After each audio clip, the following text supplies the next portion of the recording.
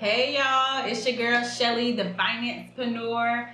Welcome back to another episode. I'm glad to be with you today. Today we are going to talk about the bare necessities of business. Are you really in business or do you just look like you in business? Alright, so let's just keep it real. We got a lot of people who really are like called to be entrepreneurs, called to be business owners, right? But they might not have all the knowledge, all the information, or, they just might like flossing. So what I want to talk about is one of my pet peeves. One of my pet peeves is when people buy things or do things that look productive, but they're really not. So what do I mean by that? Let me elaborate. You say, hey, Shelly, I just started a new business, right? It's going to be big. It's going to be successful. This is my new business number.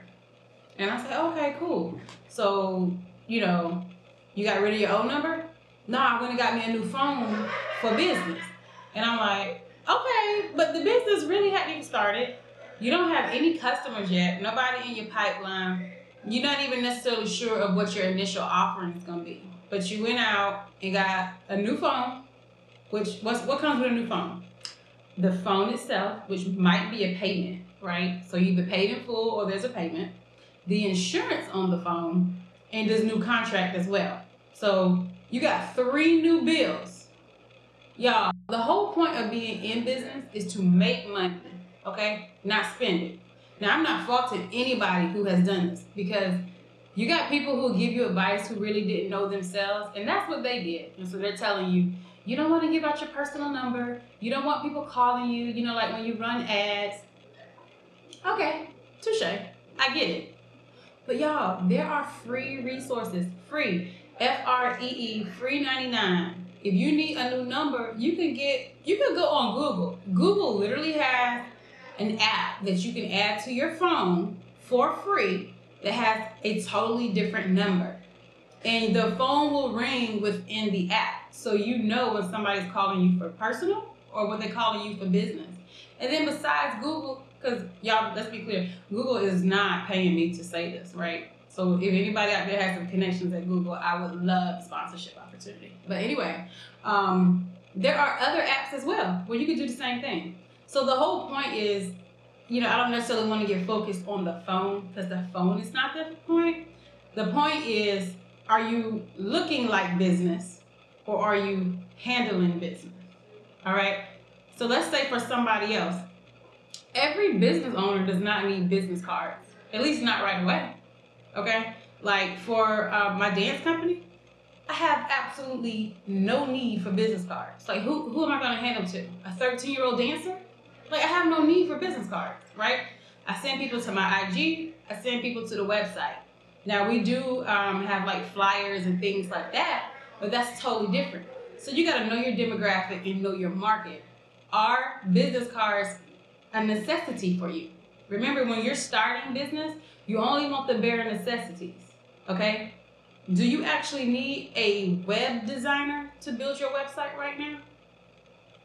Maybe not. You might not even need a website yet. Now, if y'all are web designers, please don't kill the messenger, okay? Because honestly, you don't want a client who really can't afford you anyway, because then you won't get the monthly maintenance. They are the most high maintenance because they were so strapped to spend that money with you that everything is high priority to them, because that was such a large investment. But nobody's even going to the website. You don't even have a funnel to drive traffic to your website. So these are the things that you really want to think about. Are you in business or do you just look like you're in business? All right. So let's backtrack. What do you really need to start your business besides an idea? Okay. We got the idea. We know that. You need your product or your offering. Are you giving products or services away? All right. So that's the first thing. You need to be very clear on what you're doing. Who is it for? You're not here to serve everybody. There's over 7 billion people on planet Earth. You cannot service everyone. Find your market, right? There's that saying, the riches are in the niches, right? What is your niche? Who are you called to? Like the Financepreneur, I'm called mostly to people who look like me, right? Who want to make money, who might have had some hurdles in their finances, but still have a business mind or still have a business idea that they want to execute. That's who I'm called to. I'm not called to everybody else. So who else is in my space? Dave Ramsey. Okay, does anybody know Dave Ramsey? Dave Ramsey is all about finances, personal finances, and debt freedom. Okay, Susie Orman. She's an older lady. She's all about personal finances and saving. So we're all in the same space, but we're called to different people. I'm not a 65-year-old white man, okay? I don't know how old Susie Orman is, but I'm not her either, okay? We're called to different people. Dave believes that you should have no debt, not good or bad. I don't necessarily feel that way, but it doesn't mean that some of his principles aren't right. Susie believes that everything is about saving. She only owns 2 pair of earrings. They're like real diamonds, but it's only 2 pair, and she's filthy rich. Y'all, I promise y'all, I will own more than 2 pair of earrings, okay? I am not working hard and trying to build wealth to own 2 pair of earrings. I want all the earrings.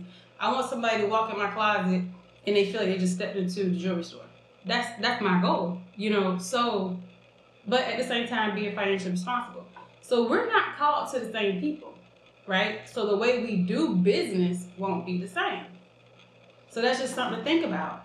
Who are you called to? Your people might not necessarily need a website right now. They might just want your IG handle. Your people might not even be on IG. They might be on Facebook, right? So you got to really get clear on who you call to. That way you know where to spend your money. It's crazy to spend money in IG ads for all your people on Facebook.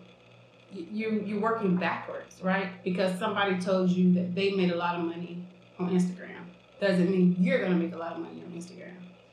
All right. So if you got 2 phones and don't need 2 phones yet, nobody's calling the second phone, drop the line. Save the money. Put that money in marketing. Put that money in branding, right? You can always spend money in branding. Branding, we're going to do a whole episode on branding, so I don't even want to get too far ahead on that. But put your money where it will be fruitful to you. Invest in yourself. Go take a class.